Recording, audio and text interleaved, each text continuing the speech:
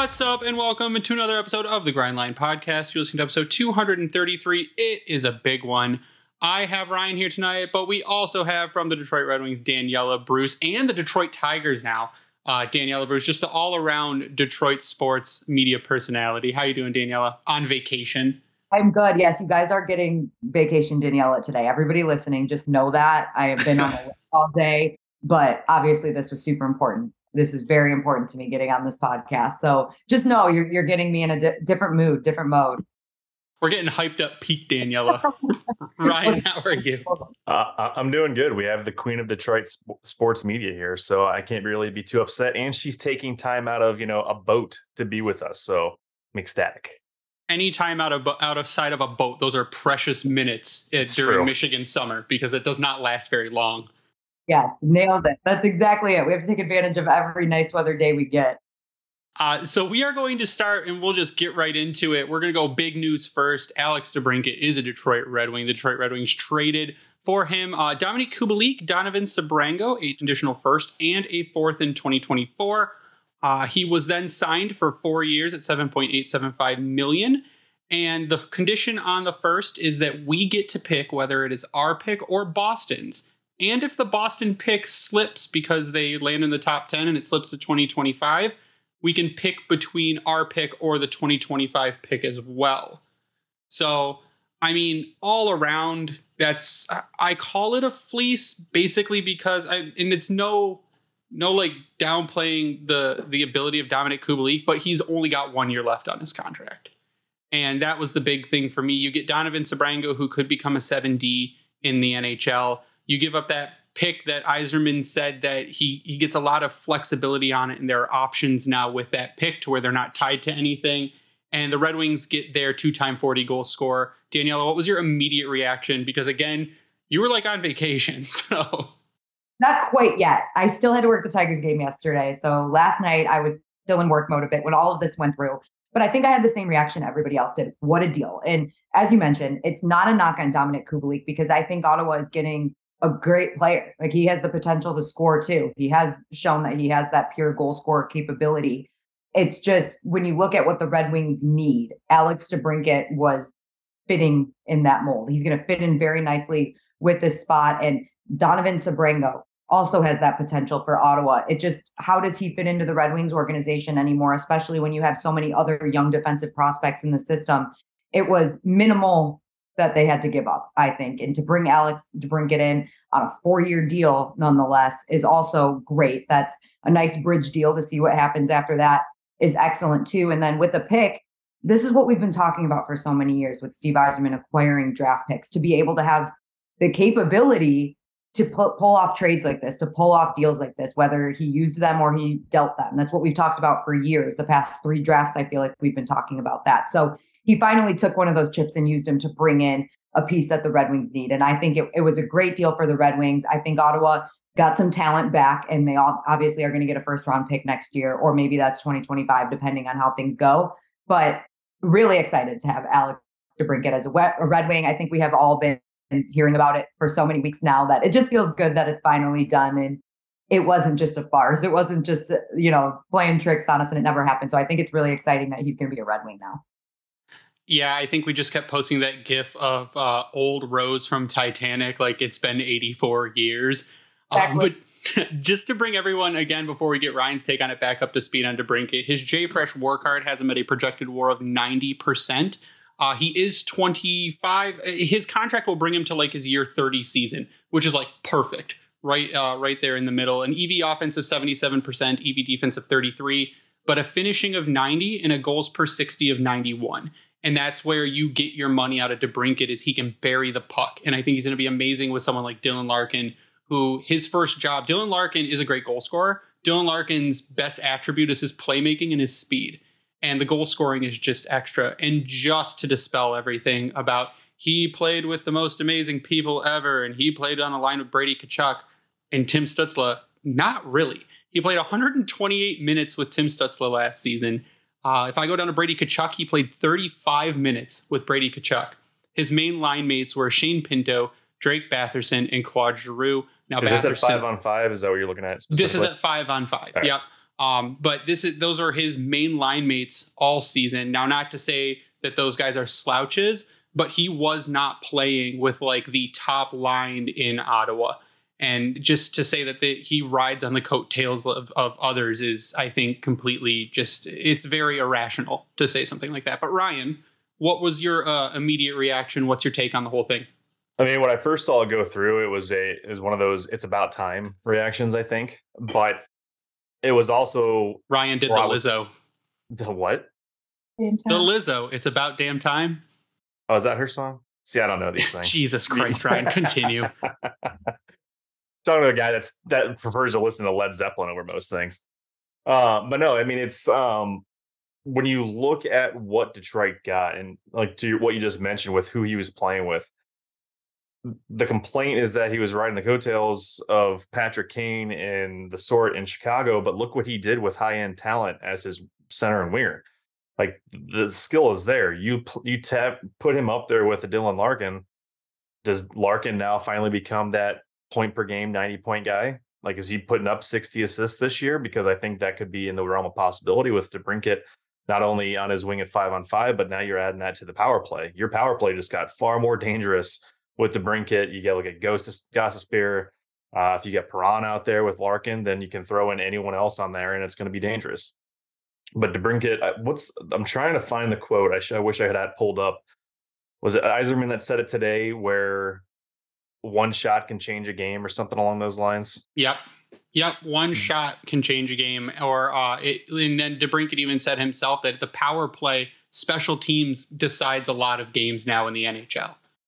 That's something that we as fans have not been able to hang our hat on for a long time with a shooter from Detroit. I mean, you can say that Perron was maybe getting into that realm where we were hoping some other guys in the past had maybe brought that. I mean, Kubalik's shot, he showed last season what he could do, but it never was that true game breaking moment. If DeBrincat can go back to just even 2 years ago with what he was doing, putting the pucks in the net, sold. And the fact that he came in under $8 million, just a little, what was it, 7.8, 7.5, and 4 years. I'm getting the Yzerman Gandalf pictures. Did most ready. People think it'd be at least 8.5, 9 million at the minimum? And everyone thought it was going to be 7-8 years. Mm-hmm. Especially with 4 years, I thought it was going to be. It had to be over 8, right? In 4 years, it had to be over 8. But obviously, he wanted to be here, and I think that's a big part of this. And we don't know the details of the conversations. Obviously, we read what we see, and we don't know how much of that is true. And Steve Yzerman made it sound like it was a pretty easy, done deal. Like, they had the trade in place, they came to a term that they liked, and it was done. So I think it has to do with wanting to be here, wanting that change of scenery, wanting to get another opportunity somewhere else. And obviously, his family's really excited to have him here. He talked about that a lot in his press conference today. It's big for him, and it's a big opportunity to play with maybe a little more talent than he did last year in Ottawa. And I think it's gonna be great for him, and I think he fits in great. Yeah, I think his parents might be more excited about the baby being in town than him being in town. But like you mentioned, the thing that kind of stood out to me is that Yzerman and Alex both made it sound like this all happened really quick. Like, Yzerman said he talked to Ottawa before the draft, talked a little bit around free agency, and then got the deal done with Alex's agent. Like he said, he lets his agent handle it in like a few days. As to where Elliot Friedman and everyone for the past 3 weeks has been pounding the pavement on this, like, sounds like Detroit. And I mean, maybe, but the whole thing just seems like it didn't drag on at all from their words. It happened pretty quick. It's interesting to see how this all played out based on the comments today. Not saying, but Daniela, maybe you can slide into Larkin in some conversation, what that conversation was with them on the golf course. Just throwing it out there. He will be asked eventually. Oh, yeah. That's the other part. Dylan's out there shadow GMing for Stevie on the golf course, putting in a good word to build his team. Wear the C, you take some of those responsibilities, right? When you know you've got a free agent, well, I guess he would have been a free agent next year, a guy that is looking to be traded and he's local, and you can go take him out to the links, and there's no tampering with players. It's good. It's clear. If a player talks to another player, I'm not sure that's tampering. You're not in management. But was there anything that you pulled out of those pressers specifically, Danielle, before we get to Dev Camp? I really wasn't surprised by much of it. I think it is exactly what everybody's thinking. Steve Yzerman knows they need a goal scorer and knew they needed one. And he even addressed that after he made all of the free agent signings back on July 1st. He said he didn't feel like he got that goal scorer he wanted, and boom, he makes it happen. And Alex DeBrincat, it was no secret he wanted to be here. So it seemed like a good fit, even like you said 3 weeks ago when we started hearing the rumblings that Alex DeBrincat might want to be a Red Wing. Detroit's the spot. So I really, there's not much that was surprising or stand outish to me about the press conferences, but I think both sides are really excited. That's what I got from it. I think Steve Yzerman is happy to have a guy like Alex DeBrincat here to be that game changer, to improve the Red Wings power play. And I think that Alex DeBrincat feels the same way. And Yzerman mentioned seeing Ben Sherratt in the hallway on the way up to his office the other day and just getting to chat with him. And he's excited about it. So players are starting to feel the excitement, and that's a good thing for the Red Wings. They need some of that back in the locker room, and they took so many steps forward last year. It felt like if you could just plug a few pieces in certain spots, that it would have been a different season. And I think we've got one of those pieces heading into the new season. So yeah, nothing super surprising out of the press conferences today. And it made free agency make so much sense. That was the one thing. And I think it was Brian and Scotty from Locked On Red Wings. They said the same thing. They said that if you get a guy like DeBrincat, it makes free agency make so much sense with the moves that they made to add the depth, and adding that scorer in really rounds out the entire roster. And now the flexibility and talent is there on each line. Can I say this about free agency too? Because I saw a lot of criticism about what Steve Yzerman did and the moves he made. And okay, we all wanted the goal scorer, right? I get that. But if you look at the deals based on term and money that you're paying some of the players he brought in, aside from JT Compher, we're all 1, 2, 3-year deals, short-term deals where if it doesn't work out, it's not the end of the world, right? It makes for some flexibility to make some other moves. And then I like the JT Compher deal. I don't think he's more forward in his style. And I saw a lot of complaints about the Reimer deal. But you know what? Again, he's on a 1-year deal and he's got a chance to prove himself to be a legitimate backup here. He's going to be a backup to Billy Husso. I think we already know that. And now he's got a shot to get himself some games, so maybe 20, 30 games in there. I think it's a good deal, good value on all of the deals that Steve Yzerman signed. So I think everyone needs to take a breath when you're evaluating those. Like, just look at the term, look at the money, and the things that this team needs, because they're not quite there yet. They need players to build the depth, to add to the depth chart. And that's exactly what he did. And I think he did a really good job with it. I want to jump on that one because I think we were talking about, I don't know if that was with you, Greg, or Pete and the guys, but we're talking about, look at like a Vegas and some of these other teams. The superstars, they got one, maybe two. I mean, you could argue Vegas probably has a couple. You got Pietrangelo, Mark's their Stone, and then you got a few other guys that you could maybe borderline tier, if you will. But Detroit's now, but you look at the whole roster, at like how they're put together, everyone's contributing in some sense. Mm-hmm. And it's 200-foot game of hockey. Look at the way Detroit's been built out now. I noticed something interesting, that you pretty much have every line with a lefty and a righty on both wings. Defense, it shades off on one pair depending on how things shake out. But there's balance and there's two-way players, but aggressive playmaking type players out there now that he's brought onto the roster. And it's not going to be a throw it all on DeBrincat's shoulders or Larkin's shoulders now. It's, hey, we've got guys that can make things happen. They have a track record of making things happen. And to boot, more of these guys that he brought in again have been to the playoffs and or Stanley Cup and are champions. There's the trend there that continues to happen. And it's hard. I don't know how people can be upset. I get it, but just because people like to be mad online, but it's all right there. Just watch what's happening. Look at how this team has changed. I posted it today. Thank you, Mario, for this.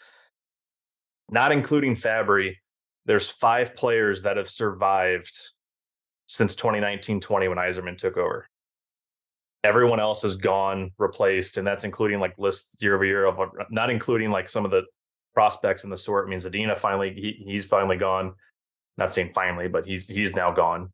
But like Berggren, Larkin, Raz, Veleno, Lindstrom, very small list of younger players that have been partly impactful are all that remains. Everything else is brand new. That's what Yzerman had to do to make this relevant. I'm going to read, I don't know. Did you guys see what Pat Caputo put out? He had a really good stat that he put out on his Twitter that I love, and I want to read it to everybody. Ooh. Departed skaters Bertuzzi, Hronik, Verana, Ernie, Suter, Osterley, Haig, Zadina, and Sundquist combined for 50 goals and a minus 40 for the Red Wings last season. Skaters acquired in Comfort, Sprong, Gostisbehere, Hole, and Costin combined for 63 goals and a plus 43 in 22-23. Beat the defense.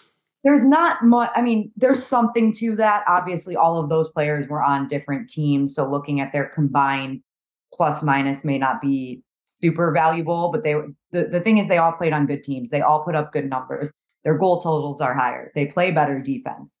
And I think that's what people are forgetting, that we had to fill so many spots because there were so many people that we traded at the deadline. There were players that we lost in free agency that I think people are kind of forgetting about. So I really liked that stat. I looked at that and I said, wow, that's a very interesting way to look at it. Just beefing up the defense, like you said, playing a 200-foot game. That's been important to Steve Yzerman from the beginning, and he's going to bring in players that fit that mold. Yeah, that's what we had said when we did our free agent episode last week, is that even looking at them individually, though, their individual stat cards, they're all very defensively responsible, with the exception of maybe one or two people that don't need to be as defensively responsible if you pair them with someone that is. So, like we generally say, is we don't really like plus minus as an individual stat, but their individual cards absolutely back that up. So it's, and Yzerman even said, when you go in and get guys that are more defensively responsible, the offense can come through in that defensive responsibility. You let in less goals and then you give your guys more room to score. So we're going to move on to what we have Daniela on tonight before she needs to jet. Me and Ryan will come back around to the DeBrincat press conference towards the end of the episode. But Daniela covered development camp because she's been the world's busiest person in sports. I think I want to point out first who my standouts were through the tournament. And then we've got a few questions from people on Twitter about dev camp and about prospects. So my standouts from the tournament, Axel Sandin-Pellikka, amazing. The dude's going to be a phenom. I'm so excited. Amadeus Lombardi, you can see the talent. Dylan James was a surprise to me, and I'd been watching him for a little bit, but he looked very, very good. Trey Augustine's a monster. Nate Danielson looked smooth, developed, really polished big guy. Marco Kasper, for his time out there, looked good coming back from injury. Brendan Ali had some goals and looked really good. Alex Doucette, you can see why they signed him. Shai Boom, after people have been down on him a little bit, he really showed out and looked very good in the tournament. Carter Mazur's going to piss off a lot of people. And Red Savage just continues to be solid. Like, the name is as good as his play on the ice. But those were kind of my standouts. But what was your overall kind of feeling from development camp? How was the attitude? How were the guys feeling? And just like, what kind of stood out to you? Well, I thought it was really cool, first of all, that the entire 2023 draft class was able to be there. The Dower Nilsson brothers did not skate in the 3-on-3 tournament, but they had been there all week. So being able to meet and see those players on the ice for some time was very cool. And especially for a guy like Nate Danielson, again, a pick that many people didn't expect, kind of throwing it back to the Mo Sider pick a few years ago. But you're right. He was probably the one I was keeping my eye on the most, because you want to know so much about him being taken 9th overall. And I was really impressed with his composure. And that is something that they preached about him. Chris Draper talked to me about it when I sat down with him for the recap, just that he thinks the game really well. And he plays a really good 200-foot game for somebody his age. It's hard to take the goal scoring away from young talents, right? When you have that capability, that's what you're focused on as a young guy. Nate Danielson, that's great when he scores. That's great when he provides offense, but he cares so much about playing a responsible 200-foot defensive game. And it stuck out. You could see it. You could see the way he thinks the game. And Marco Kasper, same thing, being able to come off of injury and make a little impact in the 3-on-3 tournament was exciting. So that was really good. And to find out that he actually broke his kneecap in the game against Toronto was incredible to me. I kind of thought he had already had an injury coming in and then it got worse, or something happened, but he broke it that game and played through part of it. So that's insane. Incredible. Yeah, incredible. Loved that. And Carter Mazur was probably my number one. And that might be just because how much we got to talk to him. And the type of player that he is, the type of guy that he is, coming into a media availability and saying, well, I like to piss people off, and just being that blunt about it. And he's good. He's got a lot of talent. He's going to be a Tyler Bertuzzi-esque player, but maybe even with a little more skill. So that's something that fans should be super excited about. And I was heavily watching Sebastian Cosa too, because we know how big of a year he had in Toledo. And looking at the way he performed in this development camp compared to last year's, he didn't do anything crazy, I know, but he looked so much more comfortable. He looked like he was in way more control, seemed to be more crisp, more clean. So I think he's made huge steps from the last time we saw him at development camp too. It looks like the cockiness is still alive and strong with Kosa as well. Oh yeah. He did ask me, I forget who he was with, but I was down on the ice about to do one of my like in between game interviews. And he goes, hey, Danielle, can you take a picture of us on the ice real quick? I need to post it because we played junior together. So I had to like trot out onto the ice, take a picture, and then run back. Yeah, but he's a great kid, super good personality. And I hope he gets here sooner rather than later, like most people. And he's really, really looking forward to likely being in Grand Rapids next year. So he seems really excited. Yeah, Carter Mazer has my quote of the entire thing. His two jobs this summer are to get good at hockey and eat. And I tweeted it and I said, yeah, mine are the same except for part number one. It's amazing. And his attitude is also another one that, like I said, he's going to piss a lot of people off on the ice, but he just seems like a great locker room guy and a great media guy because he'll give you the quotes. He seems like just super awesome, down to earth dude who just his job is to go out there and run people over and make them mad. This is totally my opinion. I think he has a shot at making the roster this year. I think he's going to come in. I said it earlier.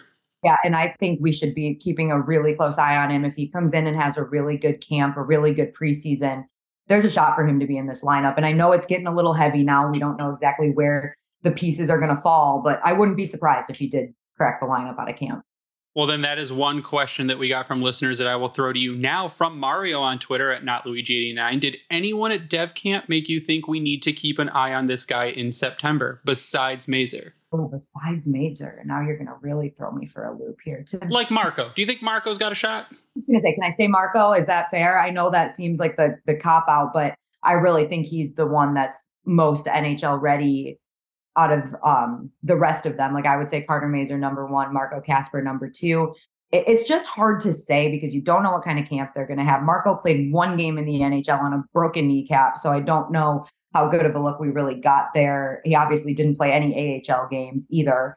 So it wouldn't surprise me if they start him in the AHL, and if he tears it up, maybe he's that first call up at some point throughout the season. But he is also someone that I could see having a really good camp. He's feisty. He doesn't sound like it. He's kind of a quiet kid, but he's feisty and he's competitive. So I can see him coming in ready to go and having a really good camp too, and making that decision really tough on our management and coaching staff, which is totally fine by me. Now we got from Lars at Lars Thorsel. How much did Axel Sandin-Pellikka's skill in skating surprise you, or were you already aware of the level that he was at? I can't lie and say I was super aware. I'm not huge on prospects. Like I don't study these prospects. I maybe do a little bit leading up to the draft, but I'm not watching them completely throughout the season. I'm kind of popping in on some of the guys that might be the top picks and all of that. So I wasn't super familiar with him, but I'm not surprised by it. To be taken at 17, a Swedish defenseman taken by the Red Wings, you kind of expect the style, right? You know what style player you're going to be getting. And to see him look as good as he did, it may have been a little surprising or made me pretty excited about getting to watch him. But knowing that that's the way he plays the game was not surprising to me at all. We've seen that many times before. He's a little smaller than the other defensemen that Steve has drafted lately. And he's not small. I think he's still like 5'10", 5'11", something like that. Yeah, he's 1 inch off of 6 foot. Right. Yeah. So he's still tall. But he was great. I think it was really exciting to see that. But like I said, not really surprising, because when you factor in Detroit Red Wings drafting a Swedish defenseman in the first round, it all just kind of makes sense. Did any of the, and this might be a tough one just to recall, any of the free agent invitees really look, because I know there's quite a few of them every time at every camp, and you really start to notice them if they're invited to Traverse City to go into the prospect tournament. But it seemed like this crop of them, like last year we had Jeremy Biakabatuka, who really stood out and looked really good, and I thought he might get a deal. But it seems like this year maybe that group was a little less kind of like showy. Yeah, they were a little quiet. Linsky, is that how you pronounce his name? I'm blanking now, but I think it was McClinsky. He had a goal and a really nice setup. Pretty sure he was a free agent invitee, and he looked really good. So I'd have to go back and look at the roster just to pull that name up and double check it for you. But you're right. There were not like the Biaka Batuka last year. We didn't get much of that situation. And there were so many other draft picks. Like I said, that whole class was there. We were pretty focused in on the picks that the Yzerman made and the guys that we hoped were taking a step forward. I think you mentioned Shai Buyam. Obviously, he's not a free agent invitee, but he really stood out because he was taking some heat about not having a great year in Denver, not developing as fast as they were hoping he would develop, and even maybe digressing a little bit. But he looked really good. He found some great chemistry with Amadeus Lombardi throughout that 3-on-3 tournament. They were making plays. So that really stuck out to me too. And I think I could probably better answer that question after training camp or seeing anybody at the prospect tournament that might be invited there too. Lombardi was pretty good, wasn't he? He was good. Lombardi is good. And I'm happy that he came back and he was just maybe not, he didn't have like the 4-point game or the 4-goal game, whatever it was that he had last year, but he was impressive. And you can tell he's really working hard to develop. He's got to get a little stronger and bigger, which most of these guys do that are at a development camp, because a lot of them are 18, 19 years old. Of course, they have growing to do. They have eating to do, according to Carter Mazer. So he's got to put on a little weight. But he's one of those guys that's feisty. He wants to win a job here. He wants to play in Grand Rapids next season. So he's got to come in and have a really good camp to crack that lineup. All right, 2 quick questions, and then we'll let you get back on vacation. One from Shay on Twitter at ShayB30. Considering the offensive improvements and the depth added to the roster this free agency compared to last year, what do you see as the ceiling for this upcoming season? I will not put a ceiling on this team. I don't. Amazing. I do not like to do that. You just don't know, right? I mean, look at all of the teams that we've seen scrape into the playoffs. Absolutely. For example, just barely get into the playoffs and then go on a run. So I'm not going to put a ceiling on it. I think they're going to be competitive. We're in a tough division. We're in a tough conference. Let's remember that as we go into the season. It's just the way it is. It doesn't really align very friendly for the Red Wings as they move forward and try to get out of this rebuild and make the playoffs. But I think they're going to be right there again. They were right there until really that Ottawa series, as we refer to it, when they played the back-to-back games in Ottawa last year. They were right there, and they can do that again and taking the steps forward. If Alex DeBrincat scores like he's supposed to, if our players that we already have in the system, don't forget about Michael Rasmussen, took a big jump last year, and hopefully he's back super healthy and ready to go. There's a lot to be excited about this team, and I don't want to put that ceiling on there before we've even seen them play a game, right? That is absolutely fair. From Adam Kerr at Adam Kerr 05. Do you think Comfer or Kopp will be the second line center next season? That's an interesting question, because we know that Comfer, which Steve Yzerman preached this when he talked about him after free agency, is that he's versatile. He can play pretty much anywhere up and down the lineup, the wing, center. So I think it's going to depend on where they need him, to be honest. I would kind of see Kopp staying at that center position and them slotting in Comfer somewhere else, especially if you're trying to get Marco Kasper into that mix, which I think, again, it's just going to see how you want to line up this team. It's going to see who you want to have on this team. Who are the guys that are making the biggest pushes for a spot on the roster in training camp? And I think the versatility of JT Comfer is going to make it so he's the one that could get moved, because Kopp's going to play center. Well, Daniela, I want to get you back on vacation. So I also want to thank you for coming on. And is there anything coming up that people should be aware of? So Ken Cal and I are doing a special edition of Inside Hockeytown on 97.1 The Ticket this week. So it'll be nice Thursday night starting at 7 p.m. on 97.1. So you can tune in there or stream live on the Odyssey app or Odyssey.com, of course. We're going to talk a little bit of everything. We've got a lot going on. We're going to have a special interview, which I'm not going to leak. So if you want to hear that, you're going to have to tune in. But yeah, that's pretty much it for the week. It's going to be a quiet couple of weeks, which everybody in the Red Wings organization very much needs. But we will bring all of that coverage on 97.1 and get Kenny Cale's thoughts on everything that happened in the past couple of weeks. Amazing. Well, Daniela, as always, we love having you on, especially when you take time out of your busy day on a boat to come on and talk to us. But you can find Daniela online at Daniela Bruce _ on Twitter and on Threads now. Is it the same username? What's going on there? It's okay. So if Twitter dies, Mark Zuckerberg has made the same thing on Instagram, basically. People I want to see on Threads, though. Like, I'm like, who are these people? Like, what is going on? Can someone figure out how to... I don't have one if it makes you feel any better. So it's so new, but the guy who is the CEO of Instagram is also the CEO of this new thing. And he says, we know we're working on all the features. We're working on latest posts first. We're working on direct messages. We're working on all that stuff. I think they were just trying to capitalize on the Twitter issues. Yeah, I kind of don't think they expected as many people to join as they did. So yeah, that I'll give them a little slack, but I'm glad I'm not the only one that's a little confused. I'm just like posting stuff. Like, I hope someone's seeing this. I'm really not sure. Well, Daniela, again, thank you for coming on and taking time to talk to us. We appreciate it. And we'll make sure to have you back on again towards the beginning of the season once rosters and everything are figured out to do some previews. Yes. Thanks, guys. Appreciate it always. Thank you, Daniela. So once again, thank you, Daniela, for coming on and taking time out of your busy schedule. But what me and Ryan are going to do really quick is we're going to take a quick break for a word from DraftKings before we hop back into questions. We're going to go a little bit over the Yzerman and DeBrincat pressers. I pulled out some notes from that. And then we'll wrap the episode, but stay with us for just another minute. I have to give DraftKings their airtime. So we're going to go ahead and do that, and we'll be right back. New customers, download the DraftKings Sportsbook app and use code THPN. Bet just $5 to score $150 in bonus bets instantly. That's code THPN, only at DraftKings Sportsbook. Gambling problem? Call 1-800-GAMBLER. In Massachusetts, call 800-327-5050 or visit gamblinghelplinema.org. In New York, call 877-HOPENY or text HOPENY. In Kansas, call 1-800-522-4700. On behalf of Boot Hill Casino and Resort, Kansas, in West Virginia, gambling problem? Call 1-800-GAMBLER or visit www.1800gambler.net. All games regulated by West Virginia Lottery.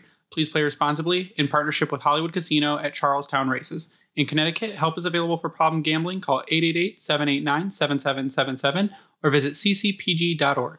21 plus in most eligible states, but age varies by jurisdiction. See DraftKings.com/sportsbook for details and state-specific responsible gambling resources. Bonus bets expire 7 days after issuance. 1 boost per eligible game. Opt-in required. Max bet $50. 10 plus legal required for 100% boost. Eligibility, wagering, and deposit restrictions apply. And we're back, and we do have some questions left over. I'm Ron Burgundy. Jesus. Again, Ryan, is this going to be a reoccurring episode thing where if I don't say it with some sort of like advanced gusto that you're just going to make fun of me for how I say "and we're back"? That was just a asking questions thing. That was more sing-songy. That time that was a good "and we're back." I was giving you credit for that one. I would have shit on it immediately if that was the case. Okay, thank you, I guess, for your compliment. From Jay Croft at Wormcore Music on Twitter, just wants to say that Daniela Bruce rocks, and so does our podcast. Thank you. We love you. We just hit 10,000 followers on Twitter. Hey. It's amazing. We will be giving away an Alex DeBrincat jersey around the end of this month. So stay tuned for that. We will be doing a jersey giveaway. The current giveaway, right? Yeah, we're going to get through the current giveaway. And I think around the end of the month is a good time to do it going into training camp. So end of July, beginning of August, between August and September, training camp is in September. We'll do a giveaway at the end of the month. We're going to do a DeBrincat jersey as soon as the number gets confirmed because he wants number 93 and I think he's going to get it. I don't think there'll be any issues there. Yeah. So more questions and we'll do questions and then we will wrap up on the presser stuff. So from Constrictor on Discord, Brad asks, do they get the full tour? This is the people at development camp. Do they get the full tour, meet and greet with training staff and equipment guys? Is there an initiation ceremony beyond the contract signing? So maybe he's not talking about Dev Camp. Maybe he's talking about DeBrincat. I think he's talking about brand new free agents. I think this was more of a Daniela question that we caught too late. Well, I mean, we can kind of answer it because they do. Like, they get to go in and meet the guy. Like give DeBrincat, for example. He's in town. He lives in Michigan. He gets the full tour. He gets the meet and greet. He gets to meet with the guys. I don't think there's an initiation ceremony. That'd be kind of weird. Like they all dress up in black robes and they light candles and stuff. They do a sacrifice. They sacrifice an octopus in the middle of the dressing room. Like they cut it open with a ceremonial dagger or something. But yeah, so the guys that come in, they do get to meet all the staff. If they come into town I assume a lot of contract stuff is probably done over DocuSign now. And a lot of the pictures, a lot of the pictures are just fun social media style pictures. But guys that do come into town, yeah, they have every opportunity to come in and meet a guy. If you're talking about dev camp, yes, there's classes on absolutely everything.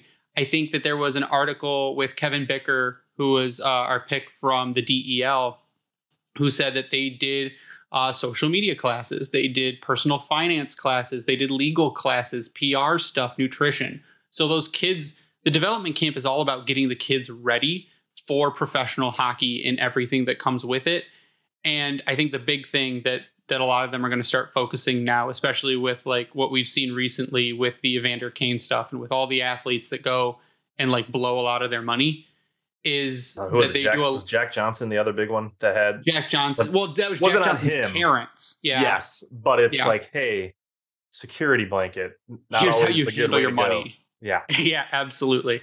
So that's that. Josh Misek on Twitter at jmisek16. If you could have any player left in free agency to propel us to the next level on a team-friendly deal, who would it be? Oh. Now, the lists are thin, guys. Like right now. Let me pull it up. For goal scoring sake and for the lulls, it would be Tarasenko.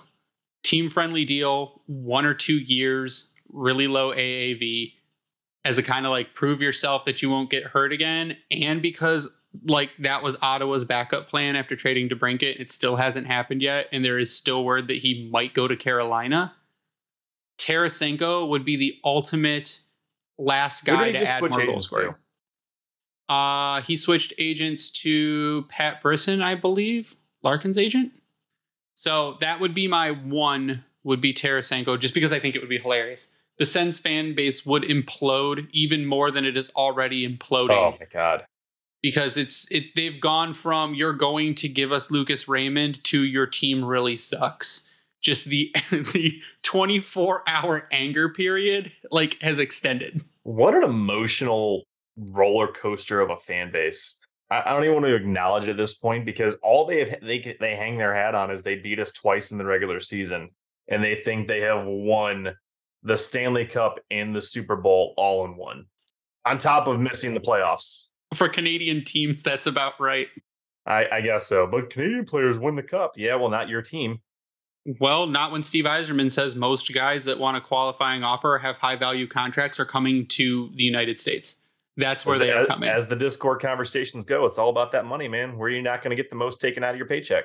And where are you going to win hockey games, I guess? That too. Like, you get the best of both worlds when you play for an American market. America. To answer your question, though, I mean, if you look at the free agents, the top scoring, the top goal scorer of the remaining free agents is Patrice Bergeron, which blows my mind. But he's retiring. Well, maybe. And if he doesn't, he's going back to Boston. Yeah. But, I mean, the next on the list, you got Patrick Kane, Zach Parise. So, Kane, 34. Parise's retiring, too. Did he officially retire? He's retiring as well.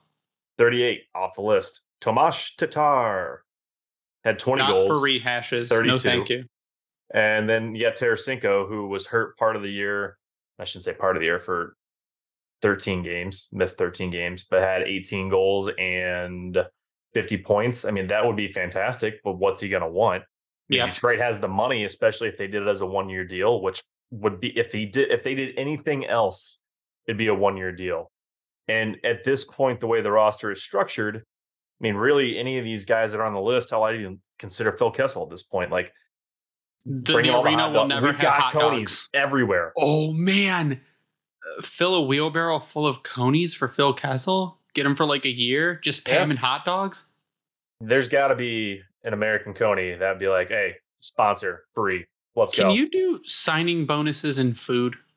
I'm sure you can. Performance bonuses, do they only limit that stuff to money? Can you just be like, you're making league minimum, but like Dearborn hot dogs, like Dearborn hot dogs says they will give you all the hot dogs you want when you are a player here, and I think you sign that deal. Absolutely. But no, I mean, it's if anyone else is signed, I mean, we can't be upset like we touched on Carter Mazer, Marco Casper. Like these guys not making the roster this year is not make or break. Would we like it to happen? Yes. But at the same time, and I like that Daniela danced around it because that's usually how I approach what is the ceiling or what do I expect this team to do. Yeah, we'll throw a prediction out there here soon when Jay Fresh has the updated WAR stuff. Then we can kind of look at that and see what his point projection model comes to. I feel better debating that than just trying to guess. But I mean, if you've got a team that's potentially competing into the final week of the season, which I think for this the way things have built out, if they stay healthy, maybe that's the realistic expectation. Do I say it's a guaranteed playoff? No, but do they need one more goal scorer? Maybe. But if you don't take it from these guys, do you bring that in as a Casper or a Mazer to be your complementary goal scorer? Now, is he going to be top 6? That's probably what Yzerman would argue is where he would rather those guys be, or your middle 6 even. But at the same time, most of the guys on this roster can play at any point in the lineup, meaning 1st through 4th. We know that can be true with Christian Fischer. We talked about it with Daniel Sprong. JT Compher can move up and down. Not saying that that's a bad thing, but that's where that depth and being comfortable with what you have in the roster and guys being able to play with multiple levels of athleticism comes in handy. So of the list, Tarasenko would be the most fun, to your point, just to make Ottawa melt down at this point because they're the most insufferable fan base. I think they've surpassed Toronto. I think Toronto is so much in their own misery at this point that you don't really see them talking too much. Ottawa just thinks like, we won 2 games, suck our nuts. We're like, okay, no, that's whatever.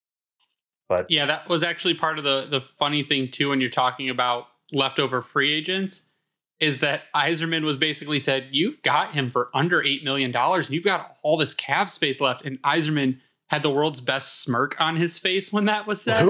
Is that when I messaged you about like you should have screenshotted it? Who asked that question? Was it Art? I don't remember. It was a great point. The media is a whirlwind for me. Oh, but the smile though, it was like, it was great. Fuckers.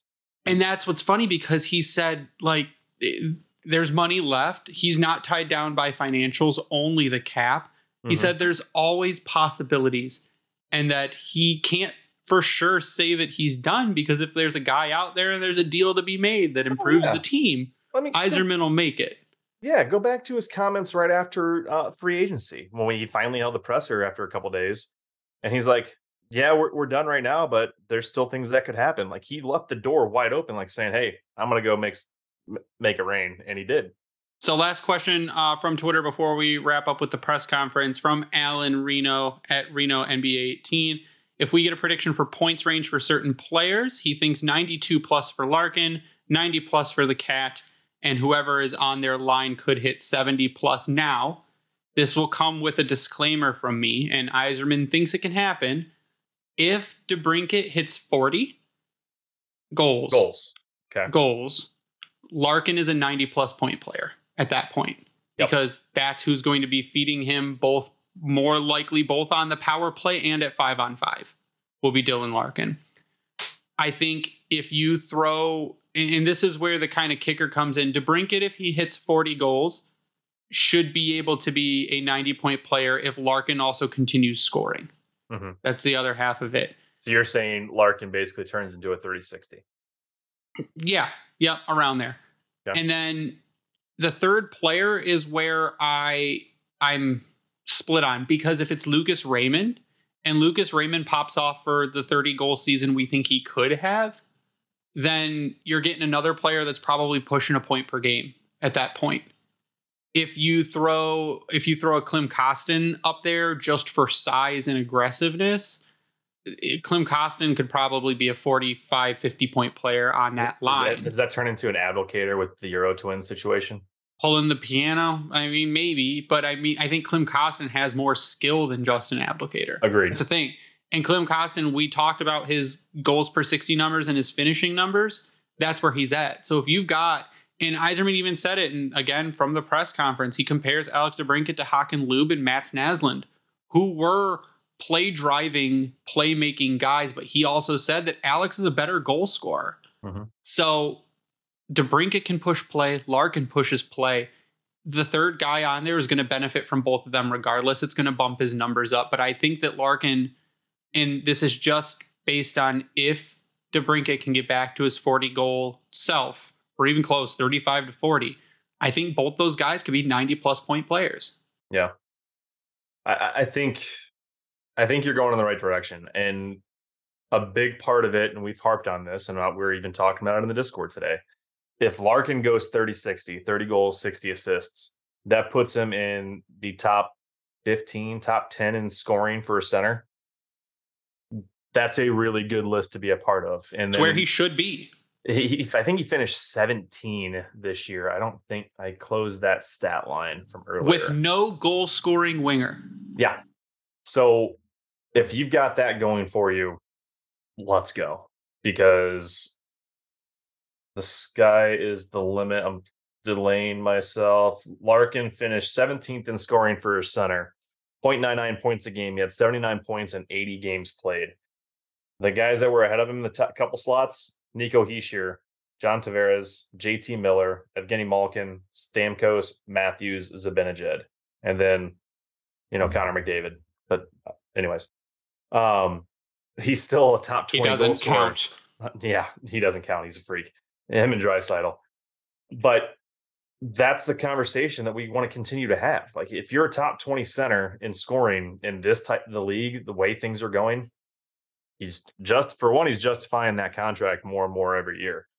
But now that you've got DeBrincat, like we saw before what a healthy Mantha and Bertuzzi could do on Larkin's wing, the way they were pacing was close to a point per game a couple years back until injuries derailed everything and then the season went down the shitter. So that's going to be the key to all of it, as it is every single year in hockey, is if they can stay healthy. If DeBrincat can stay healthy, I think 30, 40 goals. If he's hitting the 30 goal mark, I can't be upset about that, because there's production that we're seriously lacking for this team. So, but I still even think him getting the 30 goals puts Larkin over that hump of a point per game player. Yeah, absolutely. Now, who that gets to benefit from all of those things, it's hard for me to say that it would be a Raymond, because I feel like you need with Larkin and DeBrincat, you're going to need a guy that's got a body. That's where I like the idea of a Klim Kostin. I like big Mike Rasmussen, maybe even being on the wing. Andrew Copp. Copp could be on the wing, like be a big body out there, even though he's not even the biggest. Like a David Perron, I think would be really good on the wing with those two, because the way he can go get the puck. There's a lot of possibilities. I think whoever you put with Larkin and DeBrincat, if that's what ends up being the line, you can't lose. At that point, you have a legitimate top line. And yes, totally. And with the depth, like you said, any piece you plug in there can probably work and is not going to really hamper that line at all. Mm-hmm. So, and I lied. We've got one more question from T-Daddy at T-Daddy506. Who plays more games in the NHL this year, Kasper or Edvinsson? And ooh. I will say Edvinsson. This is a really easy question. I would say Edvinsson. Yeah, probably. He's got more AHL experience, and I think that with the people brought in up front, that it's easier to sneak an Edvinsson in than it is to sneak a forward in with how many people we've got. Yeah, I would probably have to agree with that, because you look at the defense, I think the chance to beat out Lindstrom for the 7th spot is there. Now, is he going to be the number 7? No. Could Detroit roll with 7D? Possibly. I wouldn't doubt it, to be honest. You could totally scratch Ben Sherratt. You could. That was going to be my next point. But at the same time, you're paying him $4 million to sit in the press box, and now we have a Danny DeKeyser 2.0. So would it be bad? No. But if to think about the fact that you would have Wallman, Gostisbehere, Edvinsson as your left side D. Dirty. Absolutely dirty. Those are some guys that will hit you. And I know Gostisbehere's small, but he'll put a body on. But those are also guys that are going to make you look stupid when they got the puck. Yep. Puck on a rope type guys. So what I want to do is I'm going to move to the pressers, and then we'll close tonight out. So we've already gone through some of the points from the press conference with Daniela. So if you didn't listen to that and you're coming in halfway, 1, I don't know why. But 2, go back and listen to the part with Daniela. Like we had gone over already, it sounded like this all happened pretty quickly, that the process went fast, that Yzerman was happy about having money left over and not being tied down with that first round pick that they traded away, being able to kind of shift it even possibly between years, but even between picks, that he thinks DeBrincat can score 40. He's valuable on the power play and is a great line mate and playmaker. He says, now this is from DeBrincat himself, on playing against the Red Wings, you can see that the compete is high. The team is frustrated and wants to get out of kind of the rut that they're in, out of the rebuild. He wants to be part of the solution to that. That's where the potential is. That's why he came here. This team has been his team since he was a kid. He grew up admiring Pavel Datsyuk, and that's just he wanted to be here, and that's why he took a 4-year deal, and that's why he took the AAV that he did at 7.875, because if he would have went to what was the other rumored location, the Islanders, yeah, I think they would have said you got to get an 8, like Lou's going to be like 8-year deal at $8.5 million or whatever. Well, did you see what apparently was rumored that was offered for him? No. Did you go there? Mo posted it in Discord a little bit ago. The Islanders offered Ottawa a package including JG Pajot and Oliver Wahlstrom. Yeah. So Dorian, it's again the Dorian meme. They said no to that. Now I get it. DeBrincat was the ultimate deciding factor. Like, okay, cool, trade me. I'm not going to sign there. And obviously Lou was probably like, no. But again, it's like the Dorian meme. The risk was calculated, but boy, am I bad at math. And that's basically what the whole thing was the entire time and that's what the Sens are trying to blame. They're not trying to blame anyone. They're just trying to say that, oh, well, you guys are bad anyways. And you'll continue to be bad with our Alex DeBrincat, who was apparently garbage. And we're just so much better than you. And our team is so much better than yours. And our prospects are so much better than yours. So it doesn't matter that we traded for 1 year of Dominik Kubalik and a first-round pick that Yzerman has complete control over, because you guys still suck. And that's like the worst argument you can make, because it makes you sound sad. And they are sad, but it makes you sound sad. It just blows my mind, because now you got some of their podcasts, no less, going out saying, I can't wait to see a Kachuk completely, like, more or less injured DeBrincat with a hit. So they've already stooped to that level of, I'm a complete dirtbag and want to see guys get hurt that left my team. Now, to be fair, I will be making an appearance on a Senators podcast, because they have asked me to come on and talk about it. So I will be now these ones seem more rational, but I will be going on one. So the guy didn't want to be, like, you could tell in DeBrincat's comments today that he, for one, didn't want to get traded there, obviously. And two, he didn't really care to be playing there this past season, which could speak to why he had a down year and why things didn't seem to go as well, so to speak, as what they did when he was in Chicago. Like, he was in a good position in Chicago, had some potential Hall of Famers that he was playing alongside of, and King in particular. And now you get shipped off to a team that's trying to figure out what the hell they're doing, not only as a team, but the fact that you're playing for Canadian market, where it is a completely different dynamic. Not saying it's easy in Chicago, but that's an original 6 franchise, and there's going to be a pretty high standard there to meet as well. So, but now it's you could tell that the weight was lifted, it seemed like to me, when he was talking today about coming to Detroit and what that meant to him and what it means to his family. Yeah, and on that point, like he said, he even said he spent a year there, didn't really think about signing a long-term deal. There were better options out there. The writing was on the wall, so they decided to move him. He basically said, yeah, I gave absolutely zero thought to re-signing with Ottawa. It was never going to happen. I was going to move to a better market. He said Detroit was number 1 on his list. There were other options out there for him. Like you said, the Islanders were an option for him. I believe Dallas at some point was in. Nashville at some point was in. He said he wanted to be here. Yep. This is where he wanted to be. We were number 1 on his list. He was going to have his agent make a deal and get it done, and that there was really no other place for him to go. So in a sense, what Dorian had to accept what was put out for him, or walk DeBrincat to free agency and lose him for nothing, or trade him at the deadline. Yeah, because he would have signed him for, they were getting ready to go to arbitration, which was elected. So you've got him for this year only. I mean, as a Sens fan, I'd be ecstatic because you got a guy that didn't necessarily want to be there in the first place, like I just mentioned, but now you're not losing him for nothing. It could have been far worse where you go through this season. Yeah, he might help you out. Does it change his mind if he wants to stay there or not? Probably not. But then he walks and you get nothing from it after trading off a first, second, and a third for him. Is that what it was? Yeah, it was a bad. It was not great. The Tatar the trade all number over again? 7 pick. So Kubalik, you're not losing out tremendously. Like, it's a streaky type player with Kubalik. We saw what he could do early in the season last year, and then he just kind of fell off and hit that wall. We'll see what he can does re-energized again with Ottawa if anything can happen from it. But DeBrincat coming into here, like, he held all the cards more or less. Like I just mentioned, what the Islanders were offering, which you'd be crazy to deny in any other situation. But he didn't have a contract already. Lamoriello wasn't. They don't have any cap space as it is. Even though I think that probably would have freed him up. Even though I think Wallstrom, they had to. Is he RFA right now? They still have to give him a contract, but it really could not have played out any better for Steve Yzerman and for that matter, DeBrincat. Well, Ryan, like you said, we will see what he can does.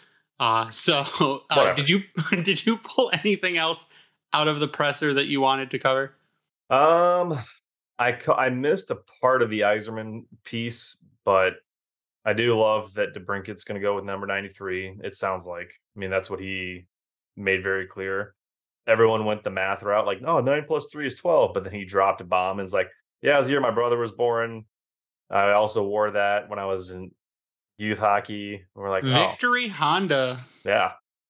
So that'll be pretty cool to see that on the ice. Hopefully that's what it stays with, because we'll have him at 93, Casper at 92, Valeno at 90. We don't have any other 90s, right? Sprong went 88. No, other than that, I mean, it's now I just want to get to camp because I want to see who he's going to play with, what the idea is for his usage. Like, you got to think he's going to be first or second line, which you can't be mad with either. But I think he's going to be on Larkin's line. It just makes the most sense. And then you put him in that one-time slot on the left where Perron was sitting at most of last year and let him have that on the power play.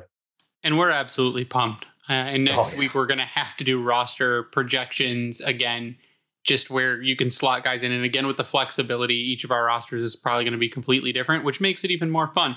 So before we sign off tonight, Ryan, final thoughts and your social information and all that fun stuff. Final thoughts.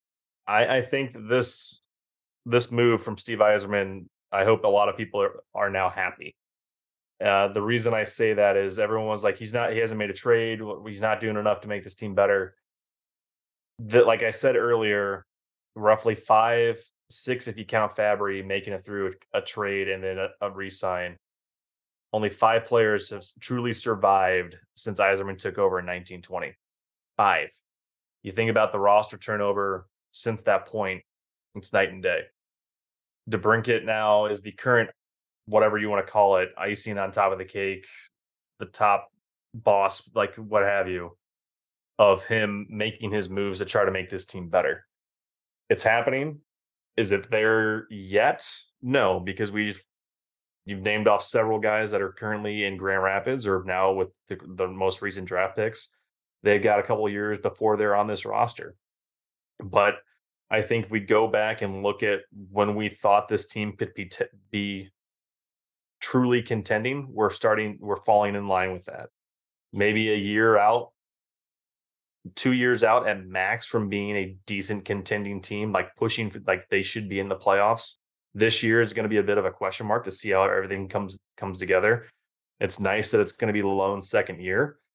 The team's got a better idea of what it is that he's doing. But again, there is a lot of new guys that have to adjust to his system and try to make things happen. Now, they're professionals. It's what they do. They'll figure it out. Hopefully, you got to think that with all these new additions, the way that Lalonde came in last year saying he wants to talk to all these guys, he's probably already had conversations with all these new players, making them understand what it is that they're looking for, how things are going to work. We know that a few guys had a relationship with Bob Bugner from prior. I think it was Confer in Colorado, mentioned it in particular. Yeah, and guys said Jay Verady as well. Yep. So they're familiar with the coaching staff, which kind of threw me off a little bit, but it didn't, because a lot of the moves that were made, it seemed like with Yzerman, there's familiarity with players that are on the current roster as well as the coaching staff. So he's trying to bring in guys that know each other and can play off each other, which I thought was pretty cool. So, but other than that, I mean, this free agency period since July 1st, the draft, I think you're pushing like A territory for a grade at this point. You can't be mad as a Wings fan with how the things that have changed, how things have changed, where things are going. It's getting better. It's a process. It's getting there. I don't want to sound like I'm part of the machine of saying, "Hey, everything's okay," because it never is truly okay until there's a Stanley Cup above Dylan Larkin's head. But it's getting there. Have fun. Already ran 33. Yeah, I'm just going to thank Daniela for taking time again out of her vacation to come on and talk to us and talk Dev Camp and the DeBrincat situation. She really is the queen of Detroit sports. She's all over the place. And then she goes and posts the sunset picture. I'm like, I'm glad we let you go because you can go enjoy the sunset out on like the lakefront, which is absolutely amazing. I'm just going to say, get ready. Cause like, this is, if you weren't pumped, you've got to be pumped now because I got my season tickets already. The deepest the team has been in years. It's the most versatile the team has been in years. It's the most hungry the team has been in years. And there's now talent here that can make actual things happen. So for all the people that say that DeBrincat doesn't move us to a playoff spot, I might push back at you because not just DeBrincat, but these other defensively sound additions that can also put the puck in the net may push us toward a playoff spot. So it's an exciting time to be a Detroit Red Wings fan. But and the defense is vastly improved. If you think it's not, I'm going to call you a liar. No, it is. But you can follow me online at Bringing the Wing. Follow the Grindline Podcast online at Grindline Pod. I'll give a shout out to the Hockey Podcast Network for hosting us and spreading us around. Also to Vintage Detroit, which is the only place you should get your Detroit jerseys from and worked on. You can check us out and subscribe on YouTube. All of our videos are there, including this talk with Daniela Bruce. And we do have, when we have people on, they're also on camera generally, and we put them up on YouTube, and it's a fun time. You can check out our merch at redbubble.com by searching The Grind Line. And if you go to howieshockeytape.com and use promo code GRINDLINE, you get 10% off. And if you use that same promo code on Bring Hockey Back, you get 12% off. But that is going to do it for us tonight. So for Ryan, I am Greg. You stay classy, Hockeytown.